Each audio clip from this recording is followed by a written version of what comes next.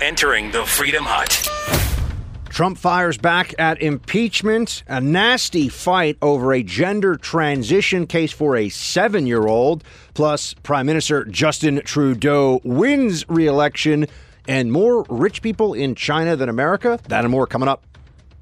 This is the Buck Sexton Show, where the mission is to decode what really matters with actionable intelligence. Roger that. One small step. Make no mistake. America. Ready. Great. You're a great American. Again. The Buck Sexton Show begins. Activate. Former CIA analyst. Former member of the NYPD. Buck Sexton. It is Buck Sexton. Now. I think they're lousy politicians. But two things they have. They're vicious and they stick together. They don't have Mitt Romney in their midst. They don't have people like that. They stick together. You never see them break off. He knew all about the whistleblower. Why didn't he say? He's a crooked politician. Very bad for our country. This whole thing is very bad for our country. In the midst of that, I'm trying to get out of wars.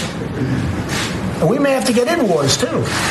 Okay? We may have to get in wars. We're better prepared than we've ever been. If Iran does something, they'll be hit like they've never been hit before. I mean, we have things that we're looking at. But can you imagine? I have to fight off these lowlifes. At the same time, I'm negotiating these very important things that should have been done during Obama and Bush and even before that. All right? So that's where we are right now. Welcome to the Buck Sexton Show. President Trump in a press conference yesterday, that was classic Trump, pulling no punches, holding back not at all. It sounded a little bit there like he went from talking about Romney being a fifth column in the Republican Party, essentially, to knowing about the whistleblower. The whistleblower thing was Adam Schiff, just to be clear.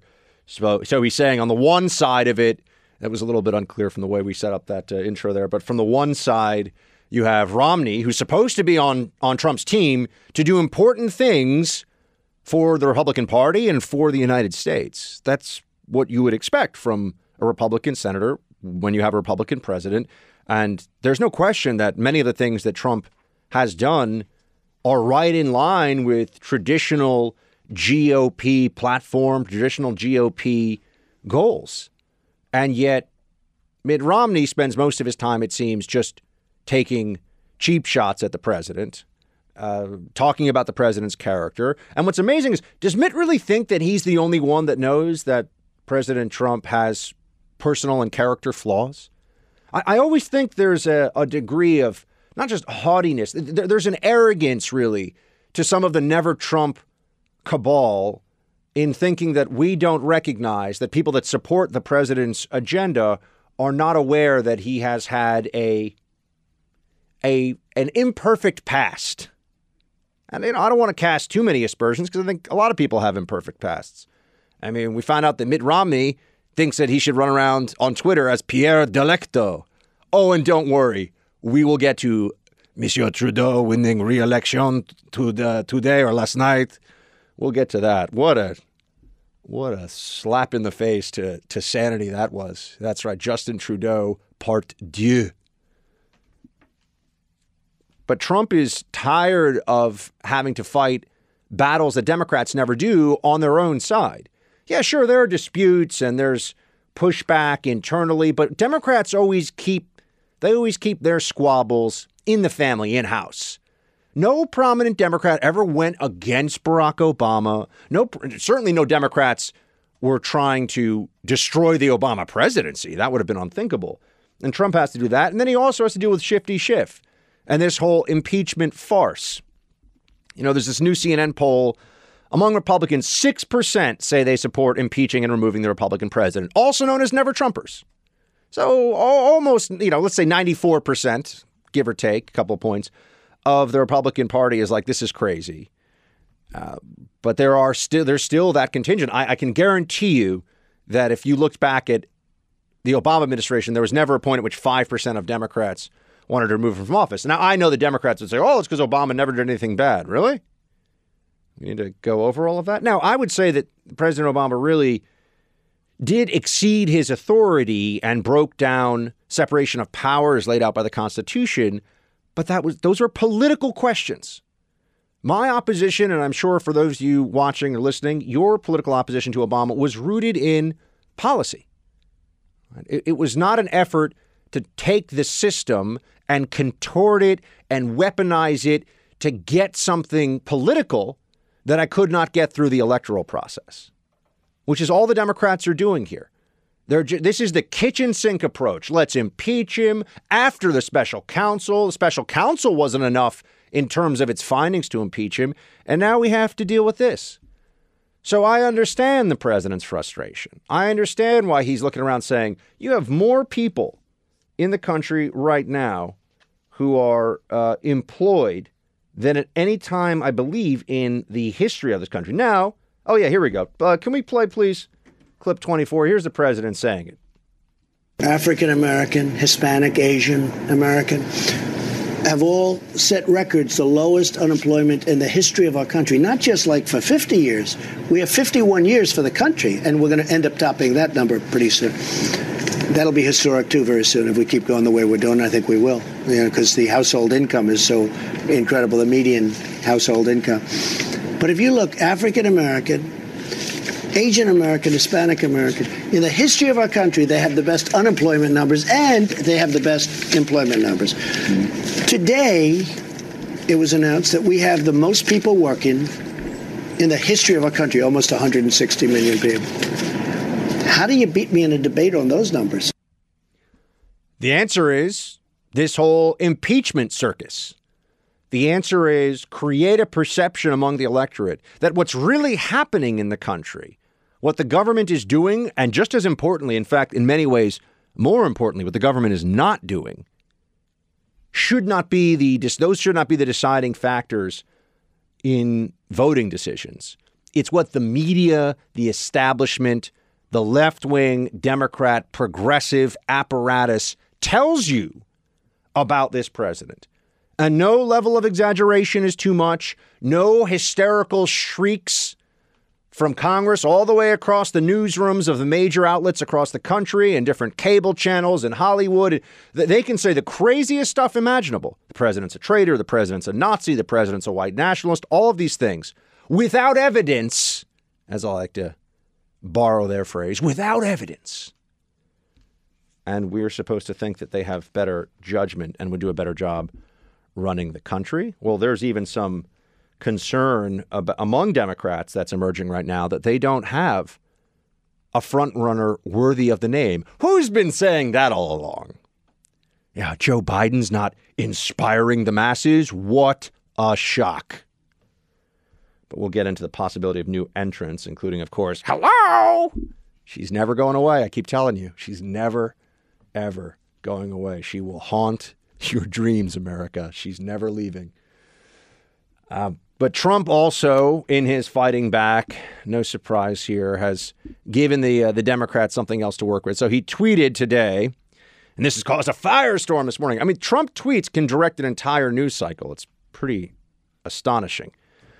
This is what he wrote. So someday, if a Democrat becomes president and the Republicans win the House, even by a tiny margin, they can impeach the president without due process or fairness or any legal rights. All Republicans must remember what they are witnessing here, a lynching, but we will win. That was what the president tweeted. And of course, this is being used as an opportunity to say the president is out of touch, is a racist, is terrible because he used the term lynching. Now, this is where I say I know enough about how this president operates that he's not looking to obey the dictates of the left on language. We all know that. But I also feel like his point here is getting now all chewed up and lost because of the choice of this one word, which I think he had to know would set people off. I also think, however, at least it's clear to me, that the president of the United States uses certain words sometimes because he is told not to, that he enjoys being told, sorry, you can't do that, and then saying, you know what, I'm going to do it anyway. I think there's a defiance in him, which often is a useful thing for this president because he won't obey the conventional wisdom. But sometimes you have a situation like today where now we're going to have an all day long discourse on whether or not the president or anyone should be able to use the term lynching in this manner. Now, some of you are saying, Buck, what about Justice Clarence Thomas referring to a high-tech lynching during his confirmation battle? Another vicious Democrat attempt to undermine an eminently decent and qualified human being for the post that he had. And the response, as you know, is going to be, well, Clarence Thomas is black. There are many on the left who claim that Clarence Thomas has turned his back on the black community just because he is a conservative. That's also part of the Democrat talking points. But now everyone's going to focus in on Trump and the impeachment situation and specifically the usage of this word. Lindsey Graham, however, agrees with Trump calling the impeachment process a lynching. He says, quote, "This is a lynching in every sense. This is un-American." So Lindsey Graham is backing him up on this. You know, you never know what you're going to get with Lindsey Graham. Sometimes he decides to man the bulwark alongside Trump. Sometimes he just wants to invade another country. You don't really know which Lindsey Graham is going to show up on any given day. Now we could have this discussion over the fact that lynching, which is primarily affected and was a horrible part of American history, primarily affected African Americans in the South.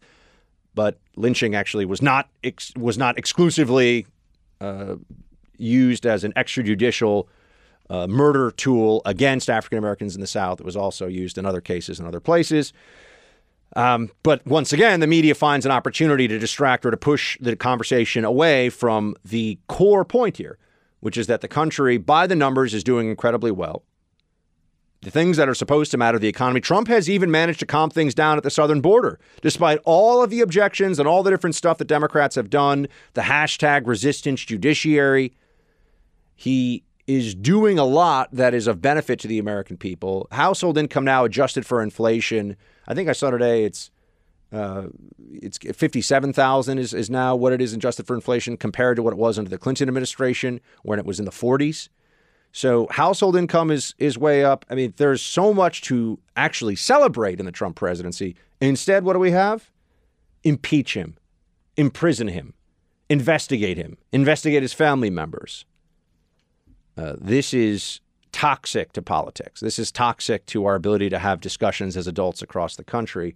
And one of the most galling aspects of it all is that the very people that are pushing this toxicity, the left-wing Democrats, claim to be the ones defending our sacred institutions. They claim to be the ones that care about fairness and decency in political debates.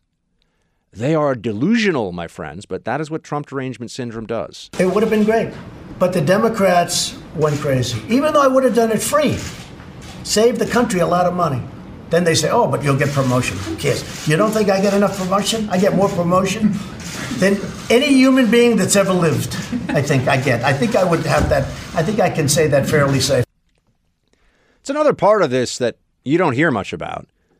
We're always being told that the president is trying to enhance his brand and enrich himself. And the president is already a billionaire.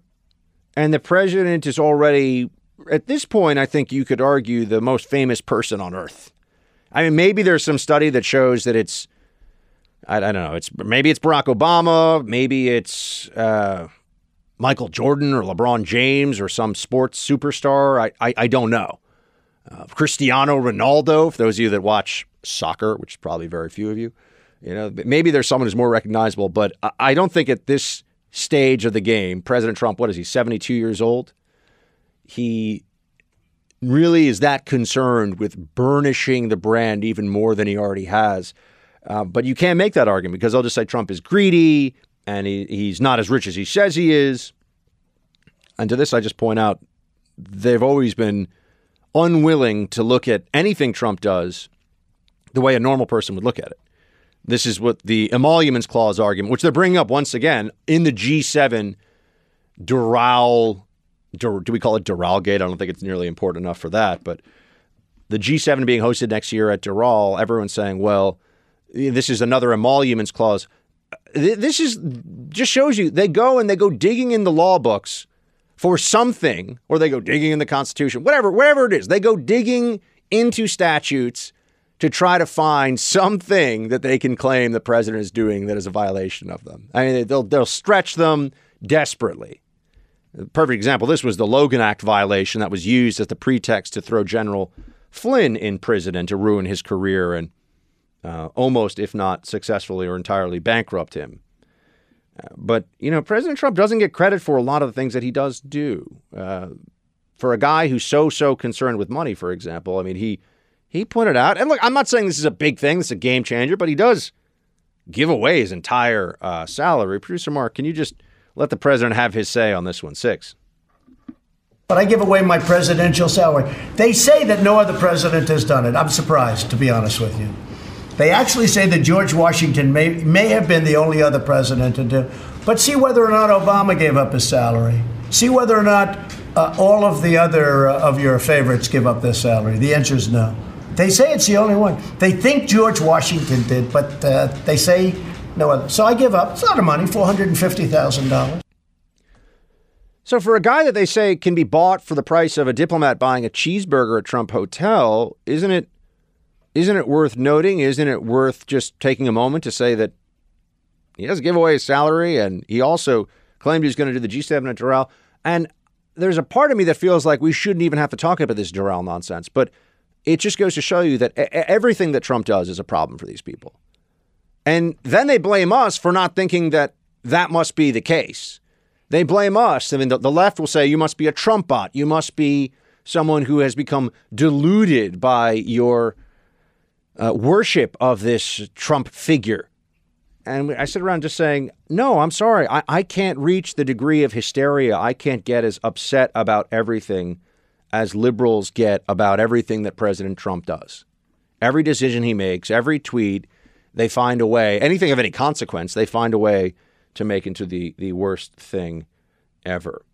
And even Trump speaking up for Tulsi Gabbard was interesting. Play 13. Other trade deals that we've done South Korea, which is a fantastic deal for us, turned out even better than we thought. South Korea was a terrible deal. The person in charge of that particular deal, Hillary Clinton, if you've heard of her, she's the one that's accusing everybody of being a Russian agent. Anybody that is opposed to her is a Russian agent. So that's a scam that was pretty much put down. Tulsi, I don't know Tulsi, but she's not a Russian agent. I don't know Jill Stein. I know she likes environment. I don't think she likes Russians. If she does like them, I know she's not an asset. She called her an asset of Russia. These people are sick. There's something wrong with them. But I think that Tulsi Gabbard probably got helped quite a bit by this stir. I think we were helped because it shows for 2.5 years we end up winning. I had to go through 2.5 years. If she would have done this earlier, people would have realized what a scam it is. Everybody's a Russian or a Russian agent or a Russian asset. I see they've still found ways to make use of some of the never-Trumpers that are out there. The Democrats are going to do everything they can to create the kind of internal feuding and political warfare that we've seen on display with Hillary Clinton and Tulsi Gabbard and some others. You still have these should we give them any attention or not? That's always the question. Is it worth refuting their nonsense, or is it better if we just accept that they are irrelevant, that no one cares, and that we shouldn't have to deal with them in any capacity? I remember when Joe Walsh was a guy, first of all, he was a radio host, and I remember when he was really too right-wing for CNN, which doesn't say all that much, but also too inflammatory for television sometimes in what he would say about Obama. And now he is Mr. Ethics and Mr. Trump is a bad guy. Listen to me about it. Here's alleged Republican primary opponent for Trump, Joe Walsh, talking about how it's not just him. A lot of Republicans hate Trump. Play 22. It's really important to note, though, I need to say this. Republicans don't like him. Republicans in Congress, they don't like him. They don't fear him. They don't respect him. They do believe he's incompetent. They do believe he's a moron. Everything I say about Trump publicly, the vast majority of my colleagues up on Capitol Hill, they feel the same way about him privately. They don't fear Trump but they fear Trump's voters. I was campaigning in Iowa all weekend, and even just talking to Republican voters on the ground in Iowa, they were even bothered by this Doral thing, the G7 thing. The best that they could say was it doesn't look good. So Republicans in Congress, they fear Trump's voters, and Trump's voters were bothered by what Trump did. That will move them.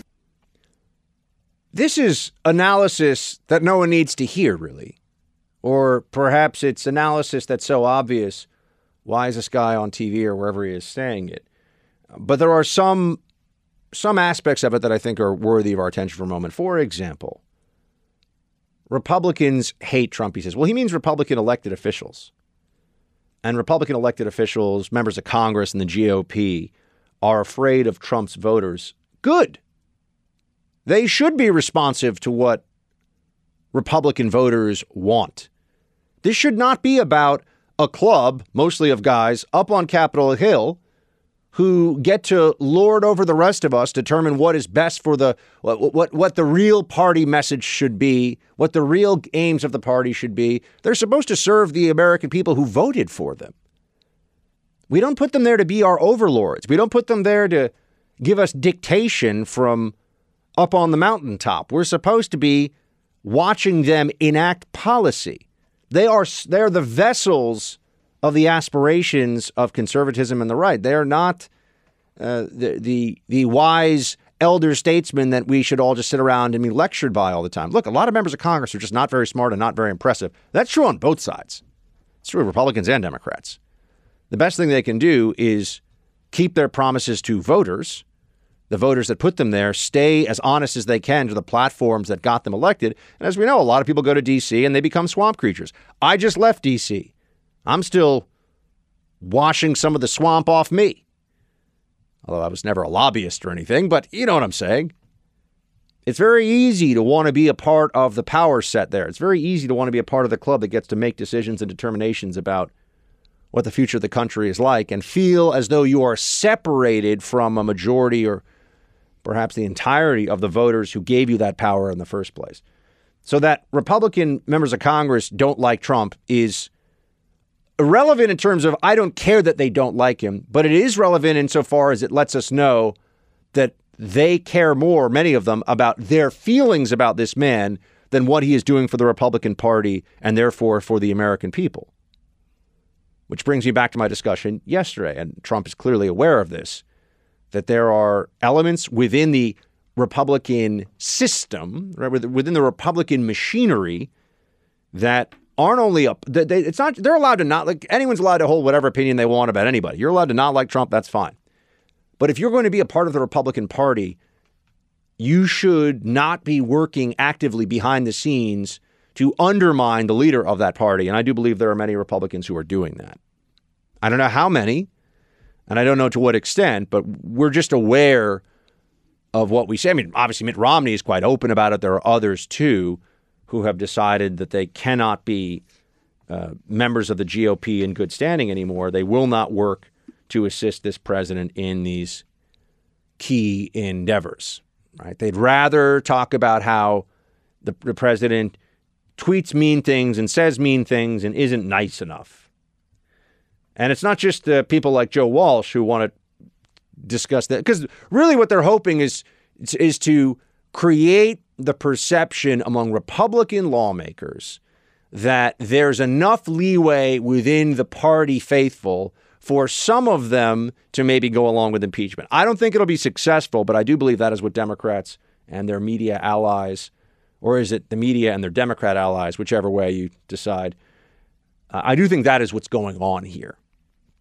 Senator Michael Bennet, for example. Michael Bennet. Play clip 15, if you would. You have a lot of private conversations with your Republican colleagues, I know, because you work across the aisle in the Senate. I'm not going to ask you to break any confidence you would have with them, but I'm curious, are you hearing more private expressions of support for removing this president than we hear publicly from the Republican side?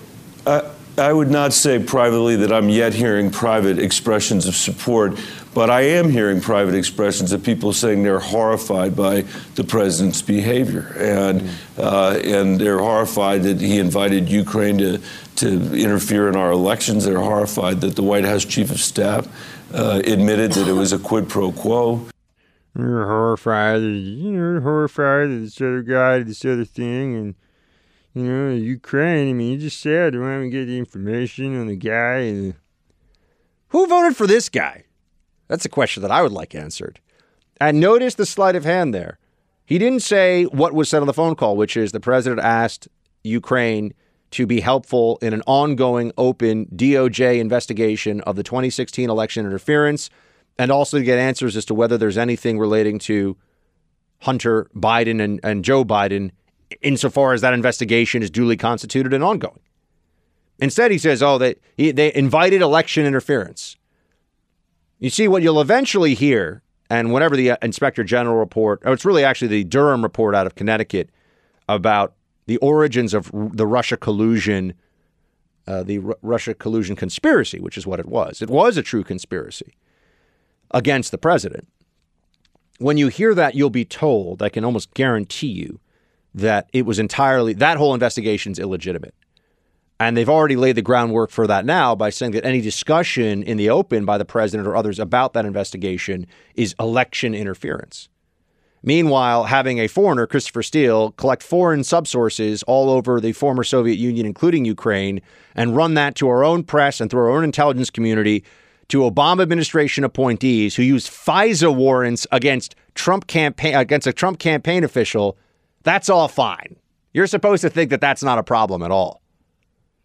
These people are laughable in their lack of consistency, but we have to take them very seriously in their efforts to destroy and undermine this presidency. That much they have set their minds to, and unfortunately, I think they'll be far too. They are far too dedicated in this process to ever recognize the damage that they are doing to the country along the way.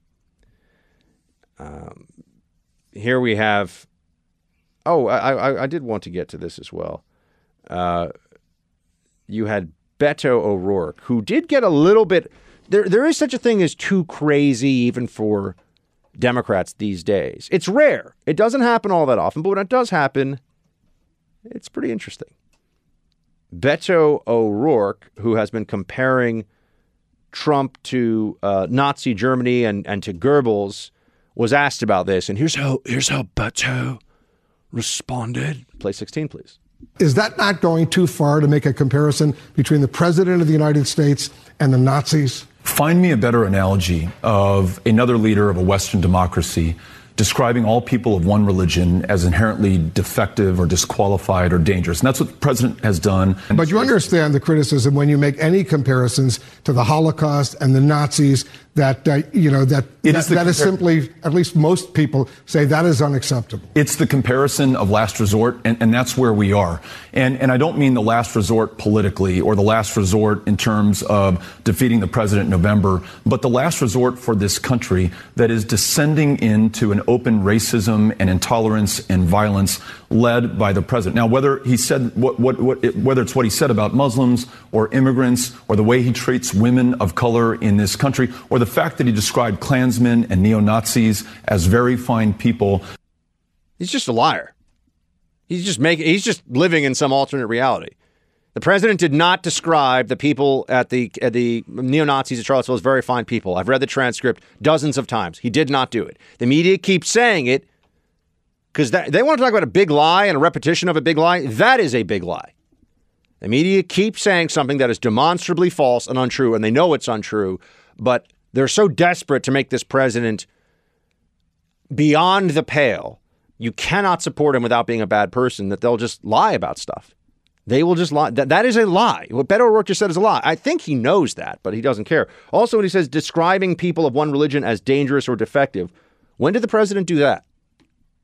When did he describe people of one religion as dangerous or defective? He's never done that.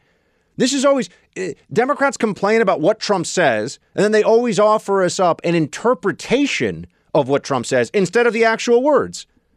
If what the president says is so bad, Why don't we just hear about what the president said? Why is it always the Democrat? So in other words, remember that BBC lady with Jordan Peterson? Well, what you're really saying, in other words, no. How about just what President Trump says? But there's a desperation growing, a desperation among the Democrats because they've got to know that these candidates they have, Warren is their technocrat. Warren's the one who's supposed to lead them to the promised land of a 2020 election victory over Donald Trump. They won't pull the rug out from under Joe Biden just yet, but they're starting to get a little nervous about it. The more we look into Elizabeth Warren, the more clear it is that she is quite radical. She's not a centrist Democrat. She's a radical left of Obama even Democrat. That's going to be the unifying, independent winning, Ohio, Florida, Michigan, Pennsylvania winning candidate for the Democrats. Elizabeth Warren, the more we find out about what she really thinks and believes, a few things become clear. One is that she hasn't really even thought through the implications of some of the things she says she wants to do to transform the country. And people also now realize Bernie Sanders just had a heart attack. He's too old for this. His health is not in good enough shape for this. So there's a quiet transfer, I think, of aspirations on the left to Elizabeth Warren that has been ongoing. And the media has been warming up to her a little bit. And we're going to forget about the whole I'm 1,024th Cherokee, so that means I'm a Native American. That was a thing that she did that no one made her do. We're going to forget about that whole thing. But we can't forget about some of the other policies and ideas that she puts out there. And I think that that's also why you have this panic among Democrats. Well, what if none of the 20 candidates we started out with can get it done against Trump? I think there are a lot of Democrats who do not think that they can psychologically handle. And I don't mean a lot like just a few prominent Democrat politicians. I mean millions of Democrats across the country would have some kind of a nervous breakdown if Trump won 4 more years in office. I think that's the level of hysteria and insanity. Someone like Beto O'Rourke talking about this is the analogy of last resort, comparing Trump to a regime that killed millions and millions of people, men, women, and children, put them in gas chambers, executed them. I mean, just the worst things, the worst crimes against humanity in history. And he's comparing that to Donald Trump? He's either a moron or a psycho. I mean, Beto, oh my gosh, why do you say such mean things? Well, because it's true. It's a bizarre thing for someone to say and someone to then double down on afterwards. But that's where Beto is. This country, though we may not be in El Paso, Texas, is still racist at its foundation, at its core, and throughout this system. This country, though El Paso is one of the safest cities in America, is still inherently violent. 40,000 gun deaths just last year in America. No other country in the world comes even close to this kind of carnage. 40,000 gun deaths, he says. A very large number of those are actually, first of all, it's not 40,000. I don't know why he keeps saying a number that's not correct. A very large number of those are suicides, by the way. This country is still racist at its core, Beto O'Rourke says. And this is a guy who is entirely a construct of the media. He was supposed to be able to beat Ted Cruz in Texas. Remember that? More money poured into that guy, Beto O'Rourke's effort to unseat Ted Cruz in Texas than any other Senate race in history. They're just funneling money to this guy. He's entirely a construct of the elite echelon of the Democrat Party. And he just says crazy stuff. He just says things that are unfair, that are unethical, that aren't based in any objective reality. But it's also really sad. It's sad that there are so many people on the left who would rather believe that this country is an example of evil racism on the world stage instead of a country where you have tremendous diversity of religion, ethnicity, diversity of every kind. And by and large, we actually get along very well. You start to compare us to other, what's a country similar to America in its makeup that gets along so much better than we do, and where there's so much less racism? I think that Democrats always take a little too much pride in talking down to their country and downgrading their country in the way they speak about it, instead of understanding that they are so lucky to be here. We are all so lucky, we who are Americans, to be in this country at this time of relative peace and booming prosperity. And Democrats, in their just lust for power, will lie about the United States of America and come up with some way to make it sound like this country is in a state of dysfunction and despair. That is just not true. But Democrats are going to try to convince everybody that it is true for the next 12 months. Why is the left trying so hard to eradicate gender? Why is this campaign now gaining so much momentum, so much attention, a lot of force behind it? Every time now you look at a major news website, you open a newspaper, if you still read things old school like that, you see more and more stories that are advancing this agenda. For example, Always, the company that makes female sanitary products, has decided that they're going to remove Venus, the symbol for women, taken from the god Venus, Aphrodite in Greek, Venus in ancient Rome. They're going to remove that because they don't want it to be feel exclusive or exclusionary of trans individuals. So now a company that makes a product explicitly to deal with the female reproductive system wants to remove the symbol of femaleness from it because of the desire for-inclusiveness. The NPR over the weekend shared this. On average, people who menstruate spend an estimated $150 million a year just on the sales tax for tampons and pads. To this, I responded on Twitter, is the word women being canceled? Because there's a word for people who menstruate. It's a very handy, very useful word we've used for a long time. It's quite descriptive. They're called women. But now you will see, and I'm not making this up, you will see propaganda online from particularly the left-wing journo class where they will be shouting down people saying things like, men have periods too. This has become an article of faith on the left. This has become something that we will hear about. Men have periods too. Unfortunately, that is scientifically false. That is inaccurate. Men do not get periods. Women get periods. In fact, this is one of the very basic biological distinctions that exist that separate men from women.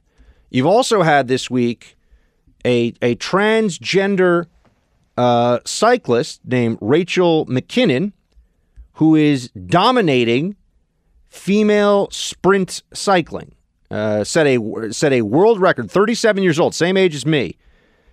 Set a world record for the 35 to 39 age category in the 200-meter sprint on a cycling bike. So this is somebody who is biologically male, who is beating, and if you look at this individual, is built, yes, has died. Oh, I don't know. Am I going to run afoul of the PC police? Do I have to say her? We have to let people pick their pronouns now, right? That's what we're always told. Am I going to get in trouble for this? It's a him. It's a man, physically. You can change the name. Rachel is this person's name. No question. You can change your name. Do you get to change your pronouns, though, because you say so? At some point, we might be forced to bend the knee. At some point, the corporate world may say, sorry, you have to do what is new in the English language for the millennia, or for the centuries, I should say, that it has been around in its current form.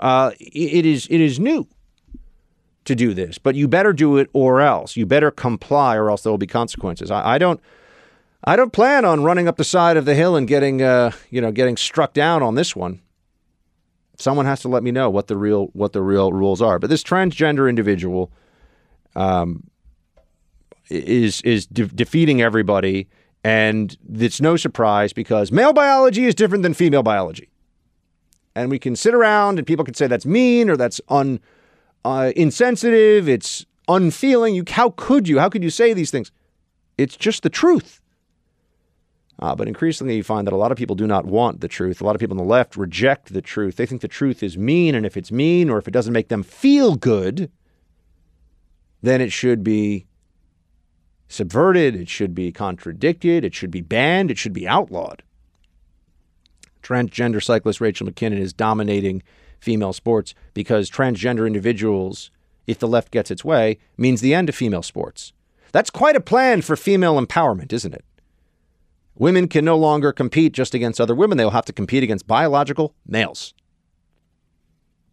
10 years ago, when this was raised during the earlier days of the transgender activist movement, we would be told that this was fear-mongering to say this. I remember because I was a part of those conversations. I remember debating this issue, discussing this issue.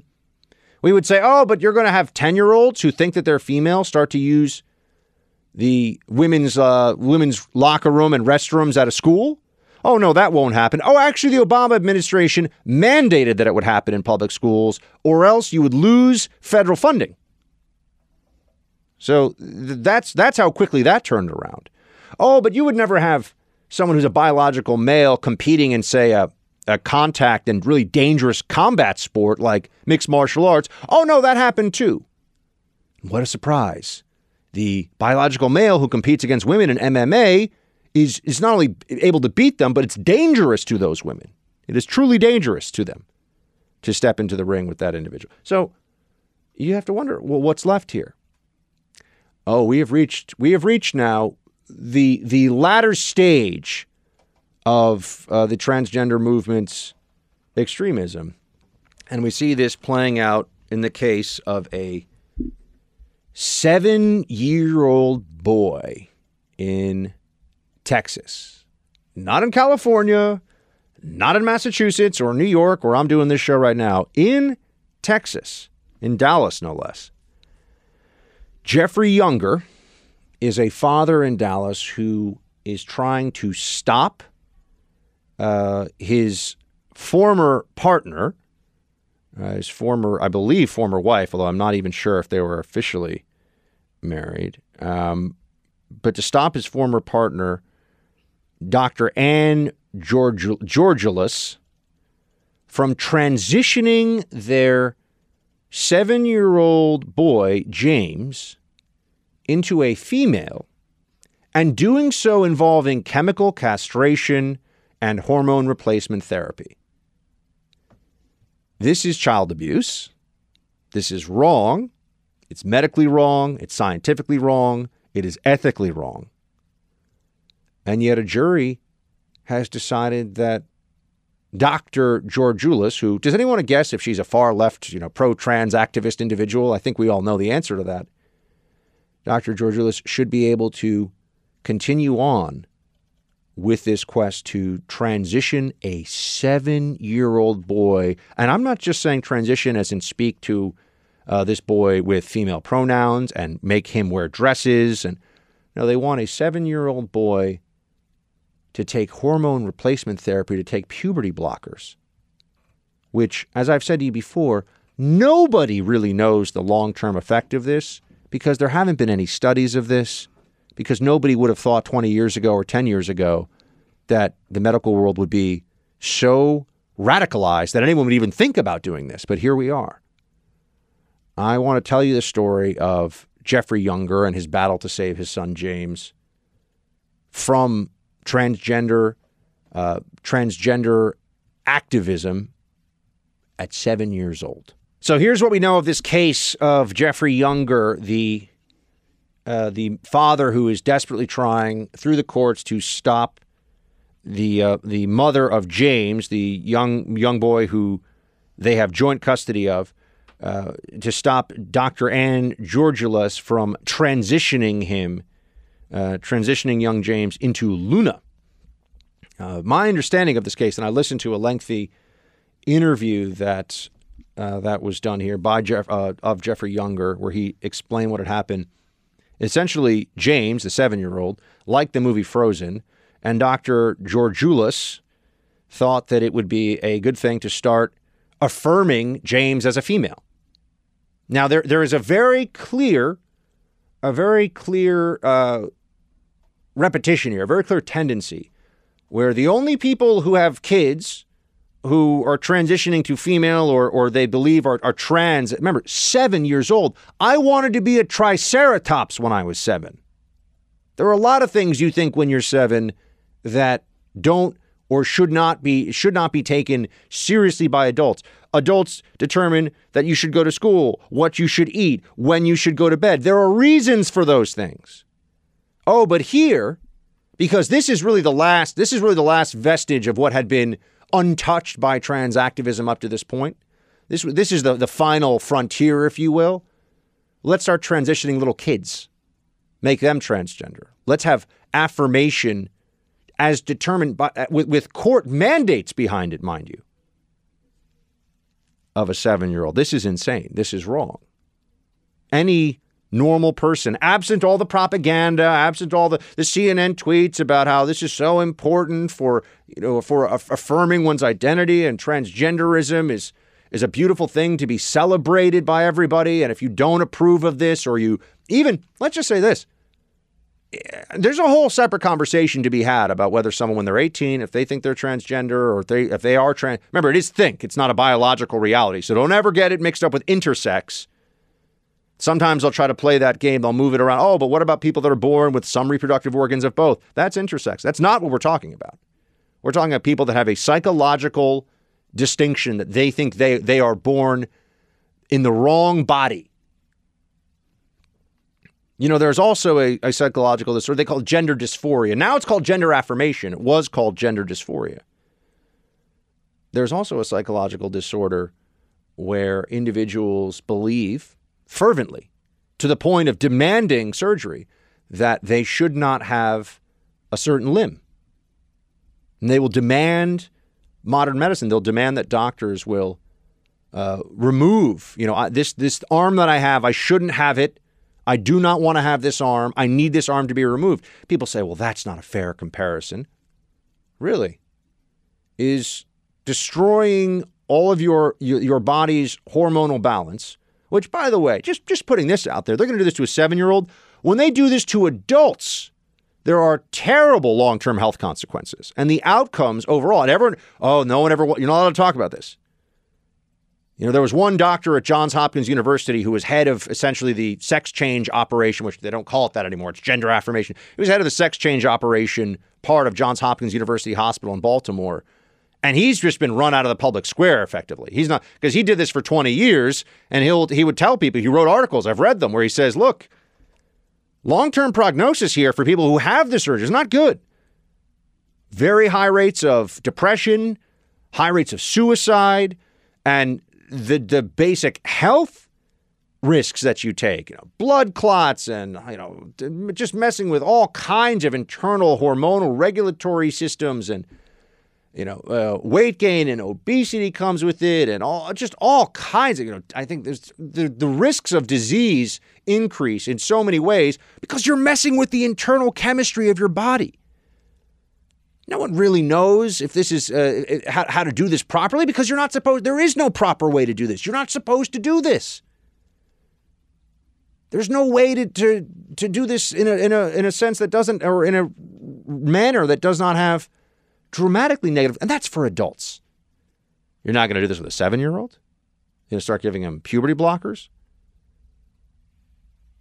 This is disgraceful. But this is the problem with what starts on left-wing websites and what you see in the media, and this show Transparent, and there's all these different efforts out there to convince people that not only is transgenderism something that should have legal protection, but it must be affirmed by everybody else. It's not enough for you to say, all right, you do you, I'm going to do my own thing over here. No, they require, the leftist activists of transgenderism require that you abandon your religious beliefs, abandon what you think is good for your own child in this case, and you have to sing along with the chorus claiming that this is a fantastic thing. This is a joyous thing. We should all throw a party because a 7-year-old is going to be affirmed in his, now her, they say, gender. This is not an exaggeration. The court in Dallas up to this point has enjoined this father, Jeffrey Younger, that he is not allowed to dress his son in boys' clothing. Not allowed. Contempt of court if he does.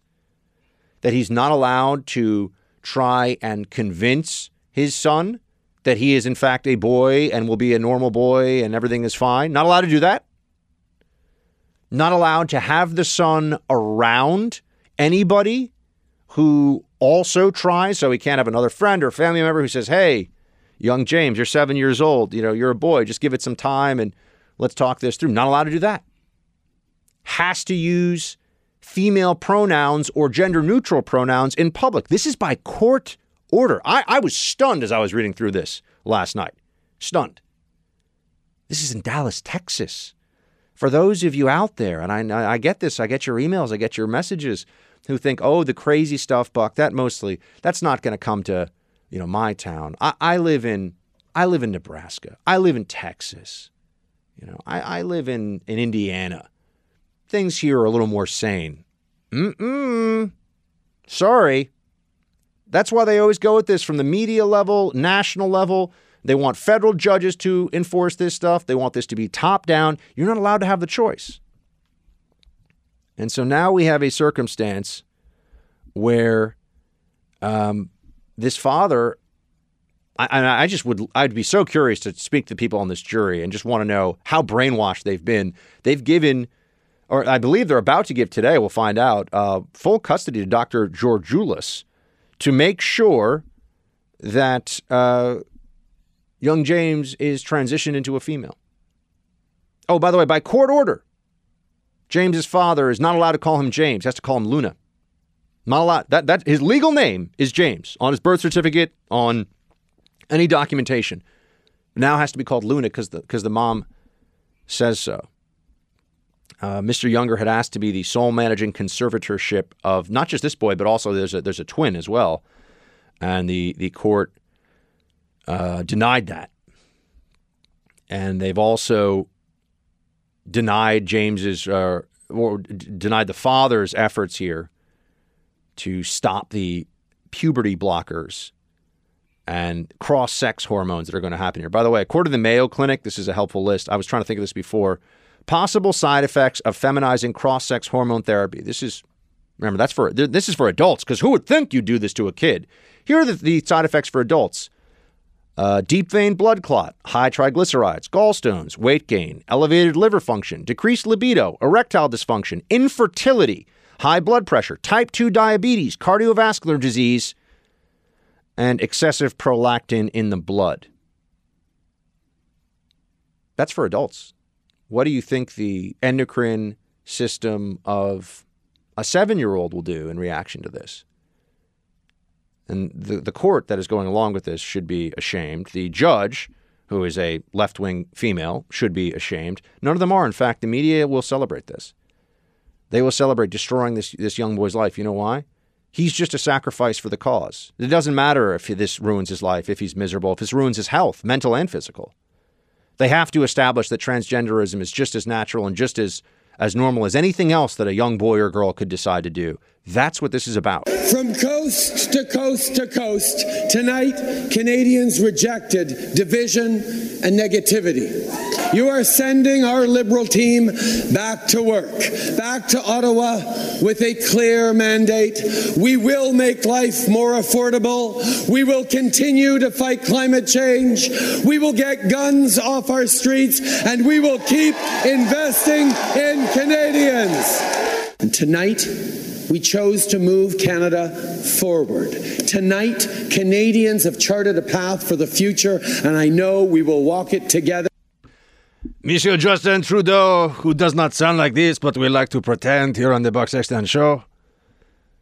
He probably sounds like me when I'm not doing any accent, really, if we're going to be fair. Except he says and is a little more, even more polite than me, which is really polite. Monsieur Justin Trudeau is the Prime Minister of Canada once again. There's the good news and bad news that comes out of this. Let's start with the good news. The good news, let's do that.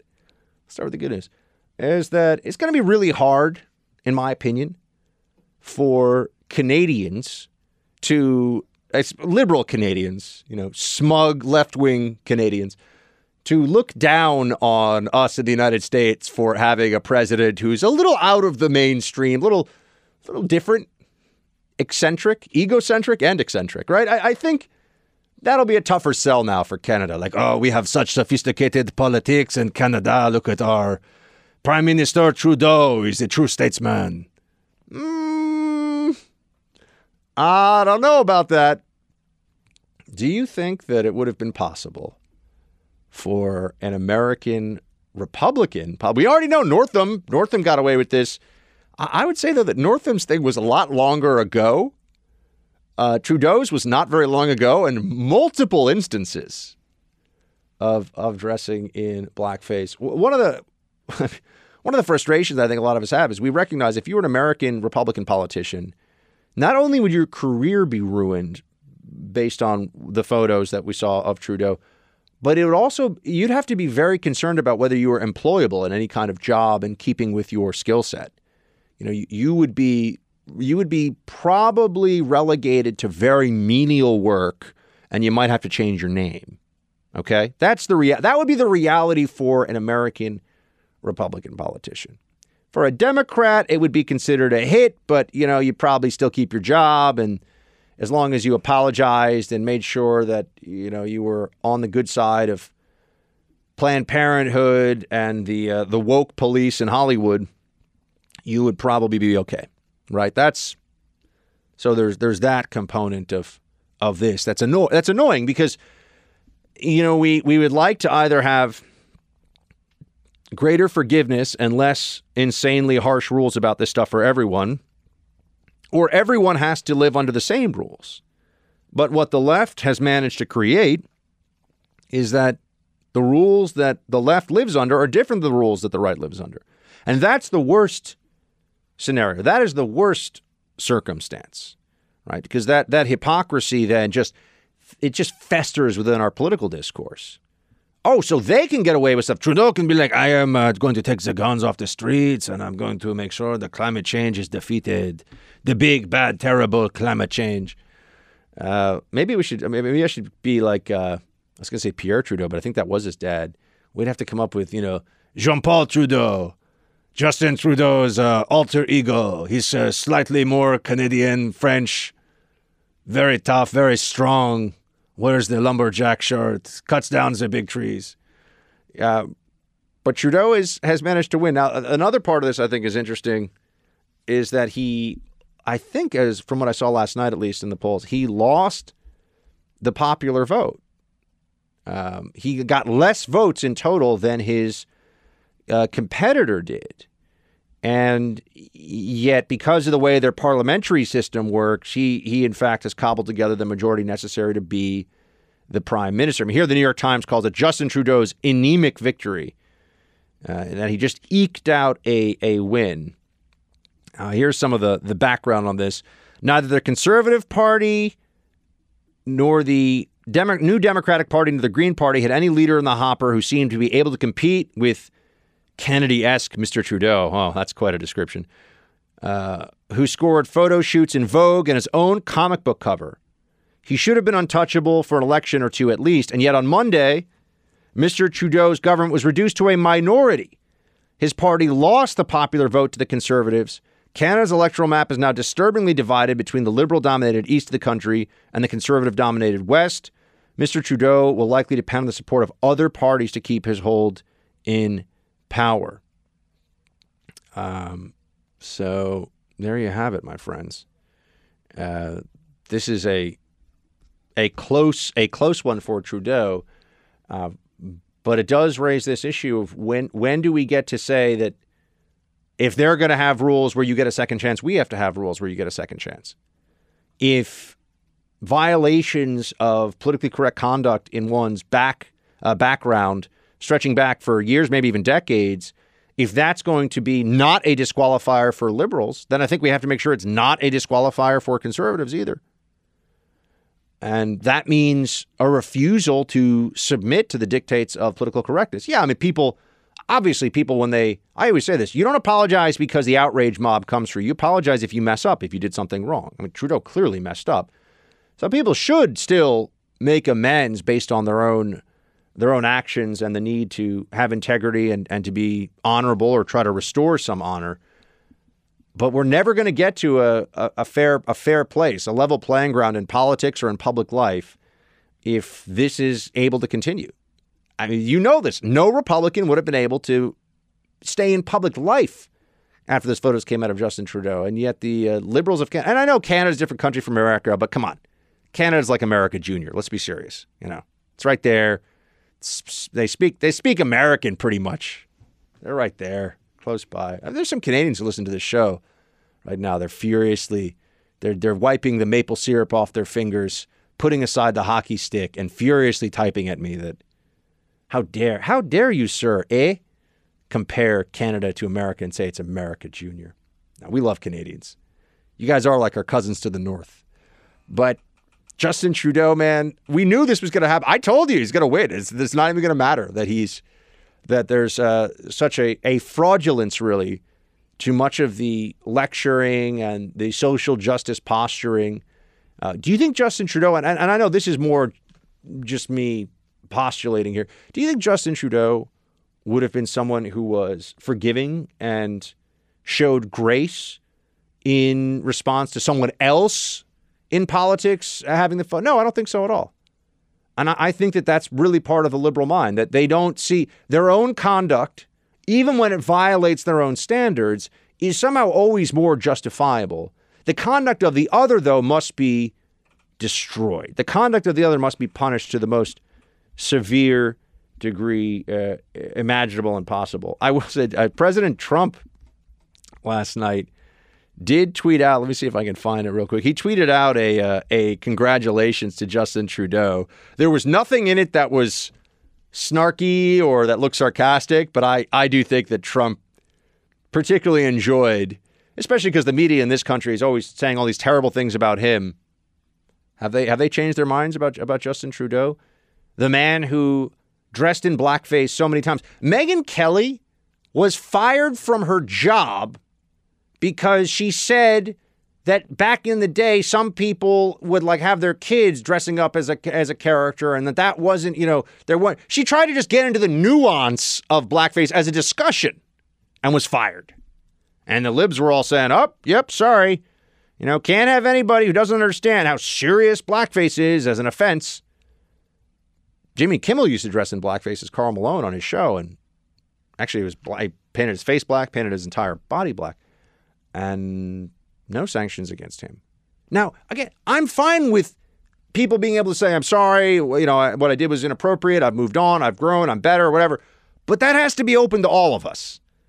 We cannot, we're going to need a divorce from liberal America soon if they continue to think that they can have one set of rules and we will have another. That's going to be a problem for us. It already is a problem, but it's just going to keep getting worse and worse because over time, they normalize the hypocrisy. That becomes the standard. The standard is that they can be hypocritical and that people that agree with us ideologically, you and me, even if you're a private citizen, you might have to be sacrificed on the funeral pyre of wokeness at some point. That may happen to you. I'd rather we address this now and understand that people make mistakes. People say stupid things, do stupid things. Contrition should be always be weighed in these situations, and we should all try to be as forgiving of each other as we possibly can. Doesn't mean living a life without consequence, but it means being forgiving when there's room for forgiveness, instead of this situation where Trudeau gets forgiven. Nothing Trump ever does, for example, will be forgiven by our media or the Canadian media, which is, I would note, pretty obsessed with Trump. Sometimes I see what's going on some of these Canadian websites. You think like Trump is a bigger deal than anything going on in their own country. Trump is this larger than life figure next door. So Trudeau wins the prime ministership by a hair, by his perfectly coiffed hair, because he's Mr. Liberal handsome man that will just get away with everything going forward. Apparently, my friends. Do you agree then with Senator Murkowski that it would have been inappropriate to withhold the military aid unless this political investigation was pursued? George, I'm telling you what I was involved with. I'm telling you what I saw transpiring and how President Trump was working to make the evaluation about whether it was appropriate to provide this assistance. But that's what I'm asking is, would it be appropriate to condition that? Yeah, George, I'm not going to get into hypotheticals and secondary things based on what someone else has said. George, you would have never done it when you were the spokesman. I'm not going to do it here today. Except it's not a hypothetical. We saw the chief of staff, the acting chief of staff. It is, George. You just said George, you just said if this happened. That is by definition a hypothetical. The chief of staff said it did. The chief of staff, meaning Mulvaney. George, you asked me. The chief of staff, meaning Mulvaney here, was trying to say that there was a corruption investigation-based quid pro quo component of reviewing the aid that we give to Ukraine. Now, I know that that's a complicated way of describing it, or that seems like a lot of words, but what the Democrats keep saying is just not true. Their version of what transpired in that conversation, they always change the words around. They do what Adam Schiff did. Let me pretend that I'm telling you what was said when I'm really saying something else, and what I'm saying are things that are more damaging than what the president said. This is the game that they play now. It's a very dangerous one. I would note that not only did this come up in the context of Secretary of State Pompeo talking to George Stephanopoulos, but also Mitt Romney. Mitt taking a moment to back away from Pierre Delecto, friend of Justin Trudeau. Maybe that's who. Maybe my Justin Trudeau is actually Pierre Delecto, internet troll and Canadian man of mystery. Remember that was Mitt Romney's alter ego online that we've all discovered in the last couple of days? Because when you're a sitting United States senator worth hundreds of millions of dollars, yeah, you need a sock puppet Twitter account to snark at people and to pump up your own reputation online. It just seems crazy to me. But Secretary of State Pompeo was talking about the possibility of that hypothetical. Mitt Romney, meanwhile, is trying to be as unhelpful to President Trump as possible. Play clip 20. Going on TV and saying, China, will you investigate my political opponent is wrong. It's a mistake. It was shocking in my opinion, for the president to do so, and a mistake for him to do so. I can't imagine coming to a different point of view. We certainly can't have presidents asking foreign countries to provide something of political value that is, after all, against the law. Something of political value against the law. Oh, we're back to the pretense that we're going to make this a campaign finance violation there, Mitt Romney? That's never going to stand up. That's never going to work. And the request for an investigation, I thought Democrats were obsessed with this. I thought they loved this idea. Oh, yeah, we need to investigate. We need to get to the facts. We need to find out everything that's going on here. A request for an investigation is not illicit if there's a basis for the investigation. We just went through a special counsel with a faulty basis, and now they're lecturing us about illicit investigations for political purposes. Does any serious person really believe that the special counsel wasn't a giant gift to the Democrats? And the basis for it was lies. The dossier's lies. The way that they set up Papadopoulos and Carter Page, this was all a scam, a conspiracy. Hunter Biden getting $1 billion out of China because his dad was the vice president. I mean, I think you're allowed to look at that. I think people ought to ask questions about this. I do not accept, a lot of Republicans that are out there saying this, I do not accept that just because a Biden does it means you can't investigate it. And I also don't accept that just because you want an investigation that is rooted in a reasonable suspicion that would negatively affect Joe Biden, you're not allowed to do that. The Obama administration was investigating Donald Trump while he was a candidate. There's no political benefit there. I mean, are you kidding me? By the way, speaking of quid pro quos, I only have about a minute for this one, but they had said this, oh, you can't have quid pro quos in foreign policy. I pointed this out yesterday. Well, Elizabeth Warren had a quid pro quo here that she discussed, pushing around the state of Israel. Producer Mark, please play clip 2. Question about Israel. Will you make American aid conditional on a freeze to settlement building? Right now, Netanyahu says that he is going to take Israel in a direction of increasing settlements. That does not move us toward a two-state solution. It is the official policy of the United States of America to support a two-state solution. And if Israel is moving in the opposite direction, then everything is on the table. And you would be prepared to... Everything is on the table. Everything is on the table, including cutting off aid to Israel. If they don't do what we say, we're going to cut off aid. That's right. Not just to the millionaires and the billionaires. We're going to cut it off to all of Israel. Okay. That sounds like a quid pro quo in foreign policy to me. Do what we say or else we're going to take away your money. So it does happen all the time. Oh, I'm glad we can establish that. There was a quid pro quo. Yeah, happens all the time. And quid pro quos have lots of benefits for lots of people. But it was fun for Democrats for a week or so to act like that was unheard of. Oh, how could you try to bully this foreign country into doing your bidding with our money? That's why we give them aid. Let's talk about the movie Joker, shall we? Joker was something that we were told was going to be an invitation to violence, that the movie Joker would be something that as we going forward look at, you know, the history of movies out there and how they could inspire violence, it would be one of the ones that you'd have to think about right away. There was a lot of really fevered speculation about how this movie was going to lead to terrible stuff. Nothing happened, of course. I saw the movie, and I just want to share a few thoughts on this. I don't do a lot of movie reviews on the show. I rarely go to movies. I will say this. I went to a movie theater, and they had assigned seats. And the seats, Producer Mark, have you had this experience? I grew up going to movies with my parents all the time in New York, and I couldn't see over the person's head in front of me. You were packed in there, shoulder to shoulder, not enough legroom. The seats were kind of gross, smelled like stale popcorn and Twizzlers. You know, it just wasn't a pleasant experience, really. But you had no choice if you wanted to see a movie as in the theaters. This chair reclined. It was assigned seating. Yeah, this is very common now. This is common now? Yeah, this is everywhere. This is my first... Not as much in Manhattan, though. A lot of the theaters in Manhattan are still those old theaters because they're going to sell tickets no matter what. They're in the middle of the city.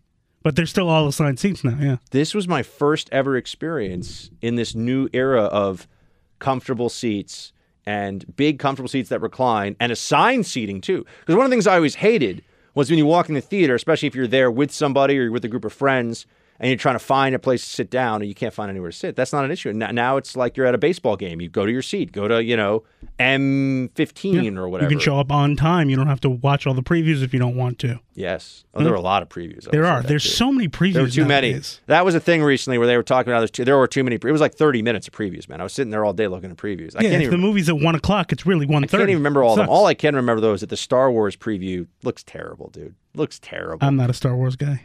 You're not a Star Wars guy? No. I like the originals, but this Star Wars it's just garbage. Anyway, so the theater was really nice. I checked that part of it out. That was kind of cool. Although we do need somebody who stands there and doesn't allow people to talk, because people get all cozy. They get in their big comfy chair, their assigned seat, and they think. The worst is that people think that when it gets loud, that's when you really want to talk. So it's like the soaring music comes in, or there's like a really intense scene, like the car chase scene. They're like, yeah, so because it's loud in here, I'm just going to, you can hear them. It's like, shut up. I do not want to hear the, when they're doing the thing, when they're talking and, Living room syndrome. Yeah. They think they're in their living room. It's not your living room. So that's not really about the Joker movie, but I was... Because I'm somebody I stopped going to movies because I thought it was such a negative, it's just a bad user experience. And I love watching a flat screen on my big couch. Like my couch is basically half my living room. I have a giant couch. I'm one of those people who's like, I want a giant couch. I don't want a little fancy couch. It's like, oh, are we going to have tea on my fancy couch? No. I want a big couch. Like I live in a suburban house, except I live in a shoebox. Big comfy couch. Big comfy couch. I agree with you. Yeah, exactly. You need a big comfy couch. So the theater situation was better than I thought. All right, and then on the movie Joker itself. I grew up liking comics, reading some comics, but definitely watching all the different comic shows. I mean, I watched the old X-Men cartoon that was on Saturday mornings back in the day. I watched the Spider-Man cartoons. I liked all that Marvel and DC Universe stuff. And I'm sure a lot of you do too. So for me, the way that they created a backstory for a character that there's already been a tremendous amount of content created around was pretty impressive. It was pretty solid. And to take on a role where you're immediately going to be compared to Heath Ledger's Oscar-winning role was also, I think, a pretty bold move. But Joaquin Phoenix definitely pulled it off. Definitely pulled it off. And what you see in the movie, and I think that there are real lessons from this. I think that this is important for people to see. You see the creation, in a sense, of a monster. Right? I mean, not that any human being can ever fully become a monster, but you see the creation of a monster through frustration, negative circumstance, in this case, a big dose of dangerous mental illness. But you see the way that he really transitions into somebody who is a dangerous, violent maniac, and they do it in such a way that you think about it afterwards. You wonder. You think, well, what should the Joker, what should this character have done in response to the circumstances of having an abuse? I don't want to give too much away. Apparently, we maybe read a spoiler recently on the show, but it's not really a spoiler. If you see the movie, it doesn't really matter. I think you can see it all coming a mile away anyway. But so on the production value side of it, the acting side of it, Joaquin Phoenix carries the movie. It's just a character study, and he does a phenomenal job. I've thought he was excellent ever since he played Commodus in Gladiator. Why don't the people love me? I will give them games. He was so good. Now they love Maximus for his mercy. I've seen that movie way too many times.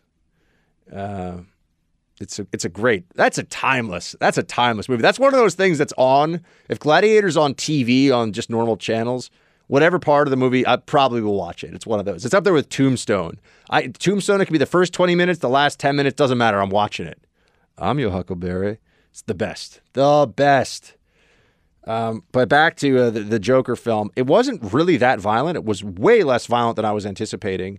And what I thought was so interesting, and one of the reasons I want to talk about on the show, was the way that it was set up. It was supposed to be, we were supposed to believe that this was a incel, white man rage justifying movie. And it absolutely was not that. And there's no reasonable way to go from A to B there. There's no reasonable way to look at this movie and say to yourself, yeah, that's what was going on.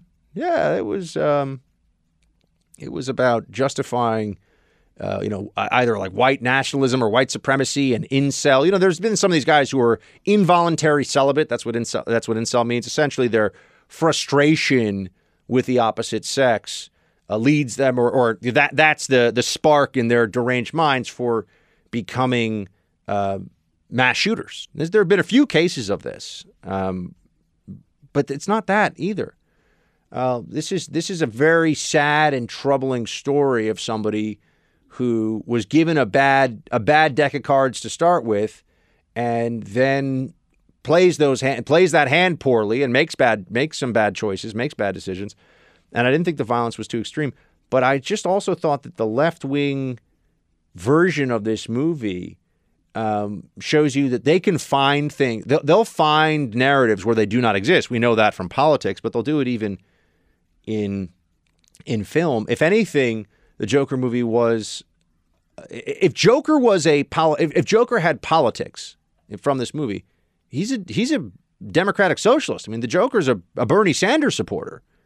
He's an Elizabeth Warren supporter. He's not a Trump supporter. That's for sure. Trump would be like, this guy's a loser. That's what Trump would say about him. And he is a loser, and then he turns into a homicidal one at that. But it was worthwhile. And the way they wove in some elements of the existing DC Batman storyline into it, it was very good. It was very well done. Have you seen it yet, by the way, Producer Mark? Not yet. I'm going to go this weekend. Yeah, you should definitely check it out. I need to. We'll want to hear it. Let us know what you think about I will. it. I think you'll... I give it like B+, A-. Now, how come you'd go see a Joker movie, but God forbid you'd see the Avengers movies? I mean, the Avengers movies are trash for people God. They're trash, dude. They're not. It's just... You're wrong. It's just all CGI and really bad jokes. But, so there was no CGI used in the Joker movie at all? I very little. I don't know. Come on. Very little. I haven't seen it yet, but I'm sure there's plenty. You know what there is, Producer Mark, in the Joker movie that I appreciate? Acting.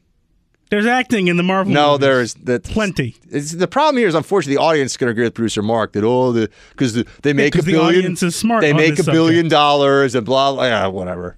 The only thing that's worth watching in any of those Avengers movies is Robert Downey Jr. I'm just going to say it. Hulk smash. Come on, how many times we got to hear that? And there's always he even says Hulk smash once. No, he doesn't say that. I'm saying the other. I meant the Hulk. He says that. Like a few No, times. he doesn't. Whatever.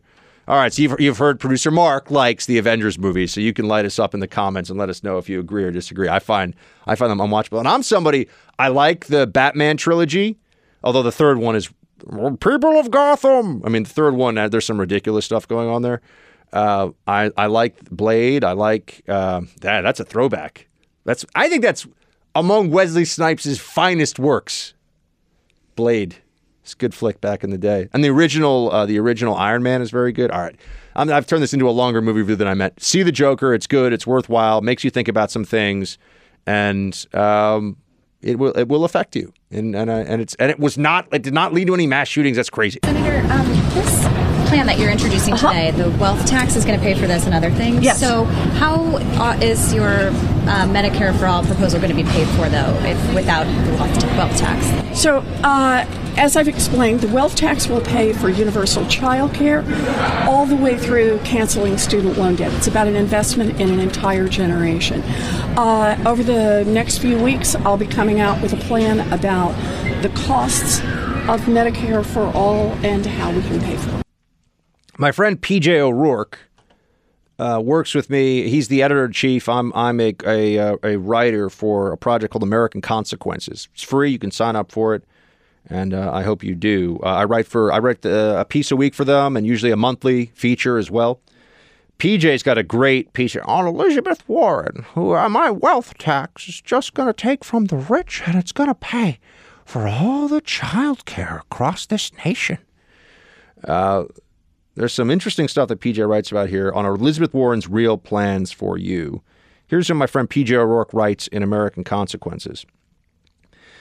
As scary words go, I have a plan for that is right up there with hold my beer.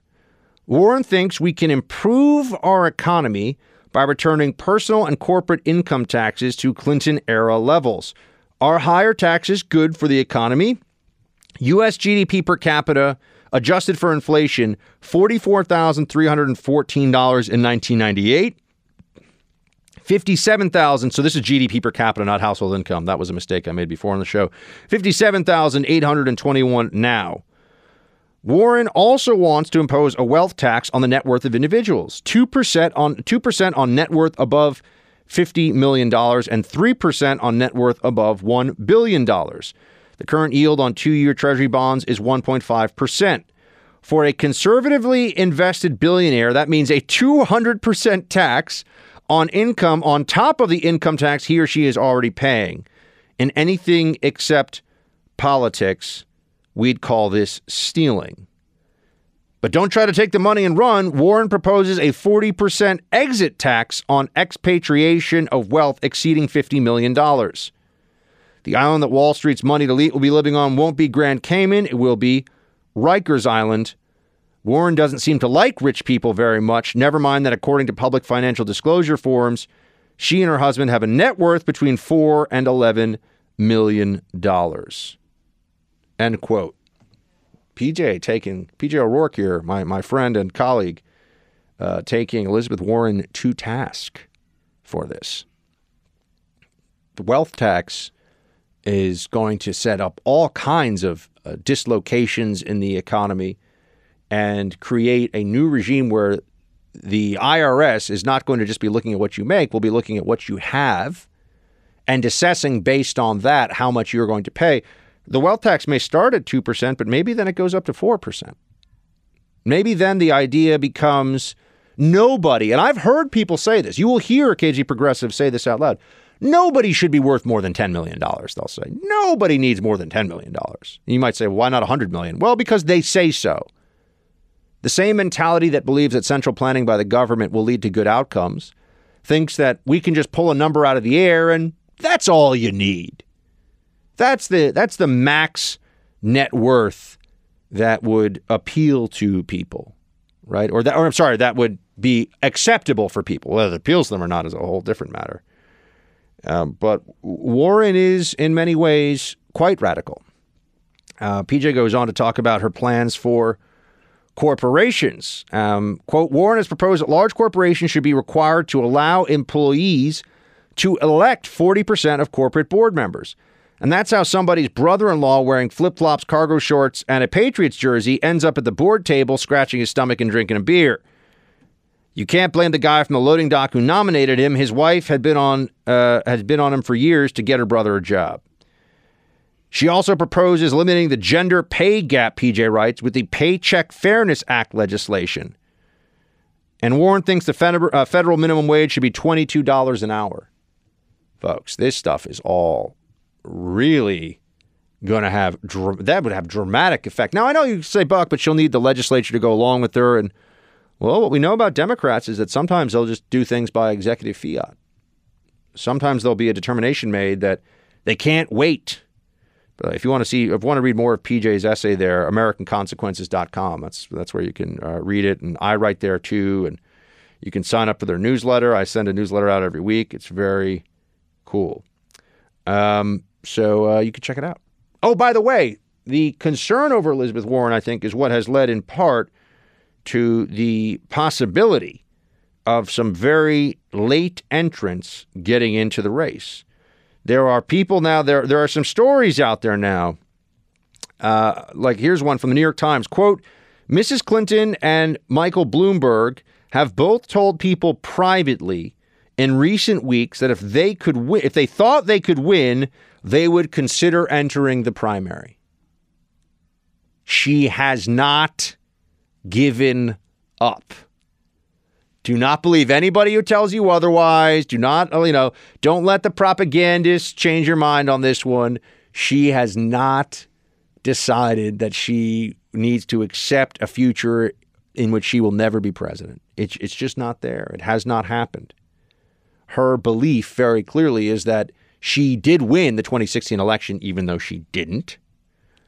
And she may be the only candidate in her mind who can fully unite the Democratic Party and defeat Trump. And therefore, in Hillary Clinton's, oh my gosh, world, she is the necessary candidate for this moment. Not just a candidate, the necessary candidate. It doesn't require that much thinking like a liberal to get us there.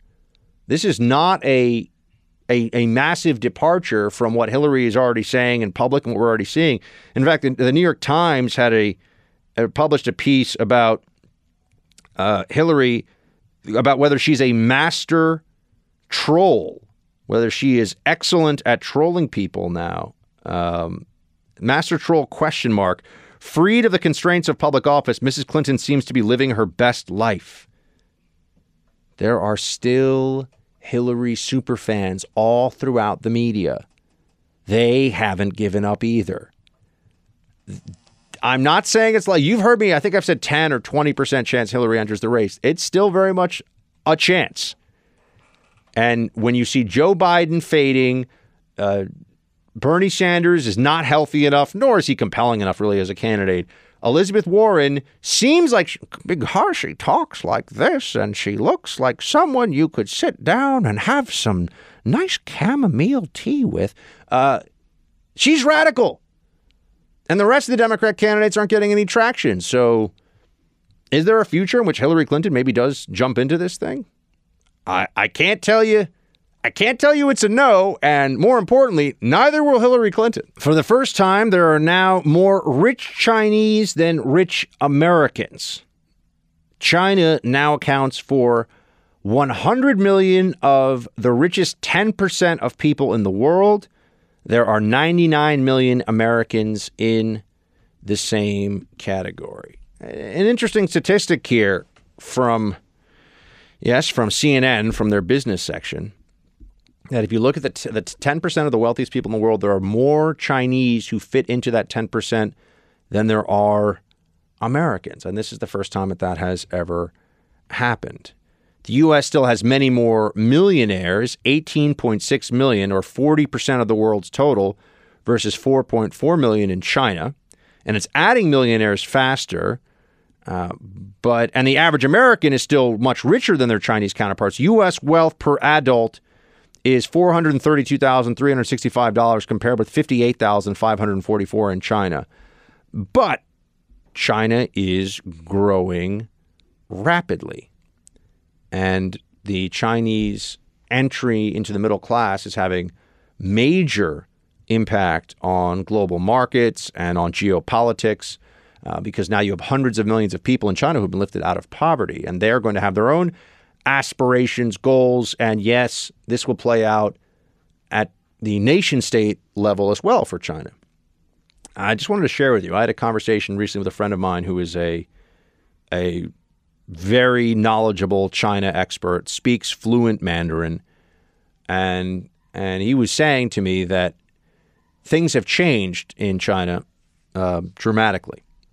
That it used to be the Chinese attitude. The Chinese attitude on the mainland was if you were a visiting American, and I'd heard this before too, they were so happy to see you. There was such a sense of being pleased that anyone's willing to even visit and go see China and experience its culture. And that was true through the 90s and the early 2000s, but there's been a change now. And a lot of Chinese, and this is coming from they have a very lockdown state propaganda media. A lot of Chinese are being told that there are external forces that are trying to hold them down, that America is trying to box them in and prevent them from from achieving their true destiny, and that the Chinese people are on a pathway to become the world leaders in everything, the wealthiest, dominant military power, dominant culture. And America is the one thing that's standing in their way. And that has resulted in a change in attitudes, widespread change in attitude, particularly in the major cities in China, about Americans, even on an individual level. That there is it's much more likely. This is a friend of mine who lived in China for years, saying that it's much more likely that you would experience hostility from Chinese nationals now when you visit than you would before. That there's much less of a sense of wonder and excitement about anything American, that our culture is considered more invasive now in many ways than something that was admirable and desirable even. They have their own way of doing. Now, I'm not saying this is everybody. We're speaking about a country with 1 billion people, but this is a much more prevalent perception among the Chinese. And I've heard this from other people. And I'll tell you, I feel like I experienced a little bit of this as well just when I was visiting there for a week. You come across rural Chinese visiting Beijing, and they see an American and they smile. But you deal with Chinese in Beijing day to day, and they're not looking to help you out. In fact, in Shanghai, you deal with a lot of people who, the second they see you're a Westerner, they're just trying to rip you off. And that was told to me by people running businesses in China, that there's just a sense of if you rip off a Westerner, a foreigner, even if it's an expat who's living in Shanghai, that's fine. You're just kind of evening the playing field a little bit. It's a much more aggressive, much more nationalistic culture you're dealing with in China than you used to have. And this is from people I know, and they're saying that just look at how they wield Chinese financial influence to shut down conversations in the NBA, and look at the way that they will harass and suppress academics who speak ill of China or who are critical of the Chinese approach to anything. My friends, we have been asleep at the wheel as a country and seeing what's going on here with China and being willing to confront it. And I know that President Trump, in a lot of ways, he's a blunt instrument. But with the China situation, he was the first one who was really willing to say, this has got to stop. We have a real problem. He has been ringing the alarm bell on China, not just as president, but for many, many years before it. He has been right. This is a country that is going to pose very serious, not just economic challenges for us, but down the line, it's going to be security challenges. And I don't just mean stealing our intellectual property. I mean, we're going to have to be worried about a China that is building bases all over the world, that's flexing its muscles all over the world. It wants global dominance, and global dominance through a system that is truly authoritarian, really totalitarian, wants to control your thoughts, your speech, the social credit system that's in place, that tells you whether or not you can get good dates online. I mean, they have really taken this stuff to a new level, and it doesn't look like they're going to collapse or have a massive financial reset anytime soon. It's slowed down a little bit because of the trade war with America, but if anything, the trade war that has been ongoing has raised awareness, to borrow from the left, about the real challenges that China poses to us, the real challenges that we face from China. So when you see these statistics about the percentage of the wealthiest 10% of the world that are from China, it is a reminder that they are gaining on us, and their intentions. This is not like the EU being a bigger, the EU is a bigger economy than the United States, but it's a lot of countries put together. But that doesn't keep us up late at night. We don't worry about that. No one thinks that we're going to have to worry about the French invading us anytime soon, or the French building a blue water navy to rival ours and then kick us out of whole areas of the ocean. Those are real concerns with China. And what is China going to do going forward with Taiwan? And what is it going to, I think the best strategy that we have, other than recognition that China is a competitor, a true near-peer competitor, not some country that we just need to be strengthening ties with all the time and let them do whatever they want to our economy, to our intellectual property. We want to be as close as possible. I mean, I think that the U.S. focus on closer ties with India should be a much stronger effort, and also the U.S. effort to build up the so-called littoral, Littoral. I don't know why I spelled that out for you guys. I'll know it, but just reminding myself. States like the Japanese, the Philippines, or the South Korea. You look at all these different, Malaysia, Vietnam, all countries that we want to be self-sufficient, powerful, and a block on Chinese ambitions, because we want balance in that region. We do not want one hegemon that's pushing everybody around and getting its way all the time, because if that happens, there's only one hegemon that they can look to beyond their near abroad, and that's going to be us. We are heading for a showdown with China. It's just a question of when it happens and how it happens. And I think that there's a greater awareness now, and there's been a change in Chinese nationalist mentality that even if you're just a tourist showing up there, you may be quite aware of it. And I've been speaking to people that are telling me that's exactly what's going on.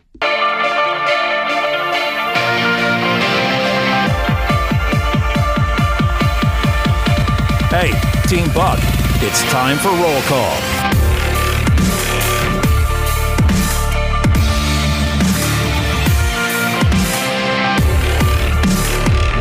Team Buck at iHeartMedia.com. If you want to send us thoughts, please do. That's how we get the roll call going here. Let's start it off with my man Andrew, who writes, Buck, I installed the Pluto app on my Apple TV exclusively because of your presence. I've been OG Team Buck before it was a thing, as evidence to the screenshot in this email. Yes, I enjoy the show as much now as I did when you filled in for Glenn on July 18th, 2013, and I stand by my original claim that you are the legitimate heir to Rush Limbaugh. Shields high from Wowo Land, Andrew. Well, Andrew, man, thank you so much. That is very high praise, and it's really kind of you and appreciated. And Andrew sent me a screenshot from July of 2013. I can't believe I've been doing this as long as I have. He wrote to Glenn. This is when I worked for Glenn Beck. Glenn, I'm really enjoying Buck Sexton as a fill-in host today. His points and analysis are brilliant. He reminds me of a young Rush Limbaugh. Regards, Andrew. Andrew, thank you so much, man. You have certainly been OG Team Buck, and we like to say OSS for Original Saturday Squad. But thank you so much for writing in, and the kind words always are appreciated, guys, because in the media business, you get a lot of people telling you not good enough, not big enough, not whatever enough, and the only thing that really keeps you going a lot of days, the only thing that keeps me going a lot of days is all of you who listen and watch. That's it. And the desire to avoid getting a real job. David writes, you do the best Beto. I've never heard anybody else even try to do his accent or his voice, probably because they can't even come close to you. Got to work on your Elizabeth Ward a little bit. Wow, excuse me, sir. Ask producer Mark if you sound a little like Tolley from South Park. I don't know who that is. Who's Tolley from South Park? I don't know who that is either. Oh. Love your show. I listen to a lot of talk radio, and out of all of them, you're the closest to Rush with your real-world analysis. Thanks, David. Well, thank you so much, David. That's very kind. Another Rush comparison. You guys do me great honor with that. And thank you so much for writing in and saying all of the kind things. Chris, we're doing emails today because we did Facebook yesterday. If you want to send Facebook messages, though, facebook.com/Buck Sexton and teambuck@iheartmedia.com for the email address. Chris writes, hey, Buck, my daughter was invited to a 3-day ACLU camp. Huh. I tried to explain to her why it wasn't a great idea, but then when I searched the internet, I found that I supported many of their positions on free speech. I know the individual members are extremely liberal, but they are free speech advocates, even for undesirable groups like the KKK, so it doesn't seem like they play favorites. During the Reagan era, the biggest insult in the Republican circles was being a card-carrying member of the ACLU. So is the ACLU okay? Now, Chris, is a very interesting question. The ACLU is a left-wing organization with a left-wing agenda. Does the ACLU sometimes stand on a principle of free speech that is truly about free speech and not just about advancing the left-wing agenda?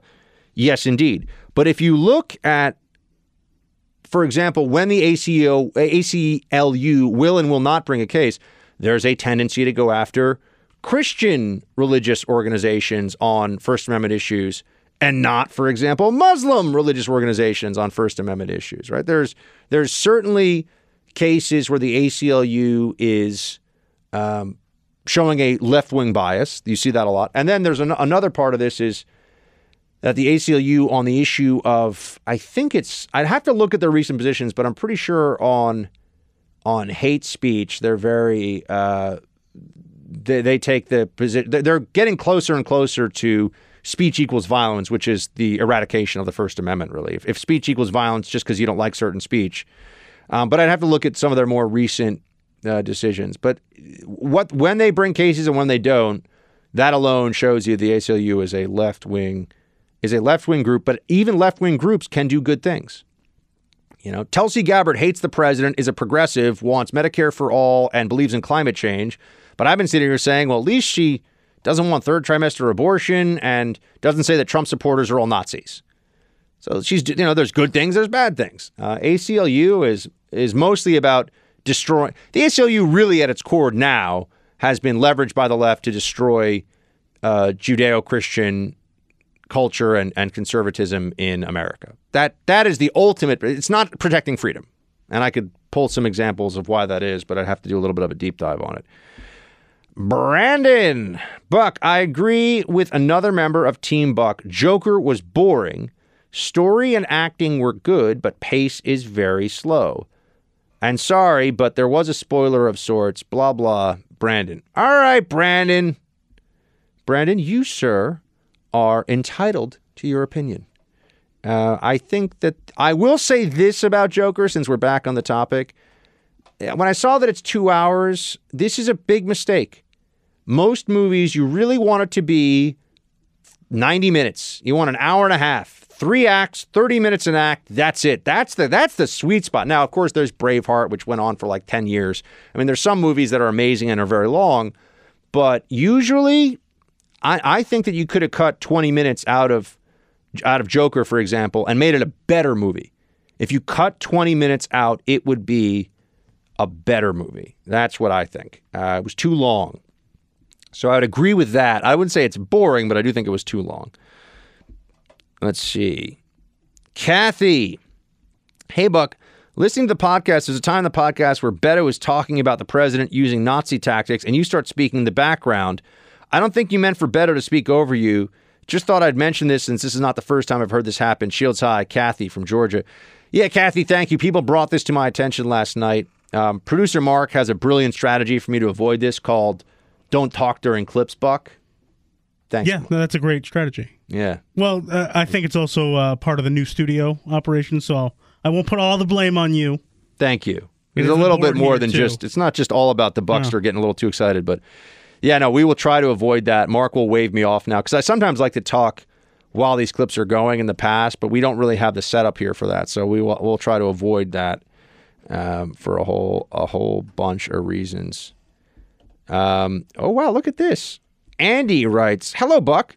Just wanted to say you have a fan base in New Zealand that really enjoys your show." Oh, we got some Kiwi Team Buck. "A lot of us here closely follow American politics and relate to conservative and libertarian ideologies. Our country has dramatically changed with the election of a far-left government, and following our recent terror attack, things are moving very quickly. Imagine Justin Trudeau, but with venom. Anyway, your show is always on point, and that Hans Gruber voice the other week had me in hysterics. Keep up the good work. Cheers, Andy." Well, Andy, not quite the land down under, right? That's Australia. But whatever the cool way to say New Zealand, the land of Frodo and the Hobbits, because that's where they filmed the Lord of the Rings trilogy. Sure. Yeah. Just thank you to Kiwi Team Buck, man, down there in New Zealand, and thank you for writing in. And I don't know, was it the Hans Booby? Was it that accent, or was it the British, like, Mr. Takagi? I can't remember now, but I'm glad you enjoyed it. That's the show. Check it out on podcast. Tell people. Shields high.